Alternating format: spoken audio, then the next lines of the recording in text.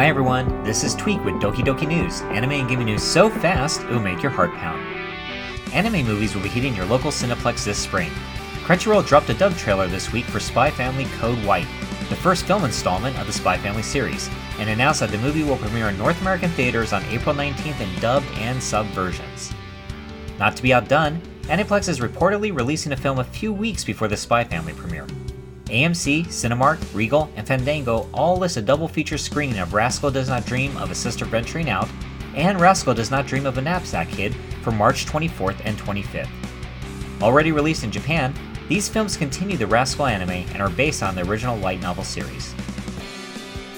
In VTuber news, Nijisanji En announced earlier this week that AnyColor has terminated Selen Tatsuki's contract, citing multiple breaches of contract and misleading statements on social media. This is just the latest of a number of graduations and terminations of contract for talents with the brand, and has been received critically by the fandom. Finally, streaming news. Do you own a Samsung Smart TV? If it was made between 2017 and 2023, you'll now be able to start downloading a Crunchyroll app.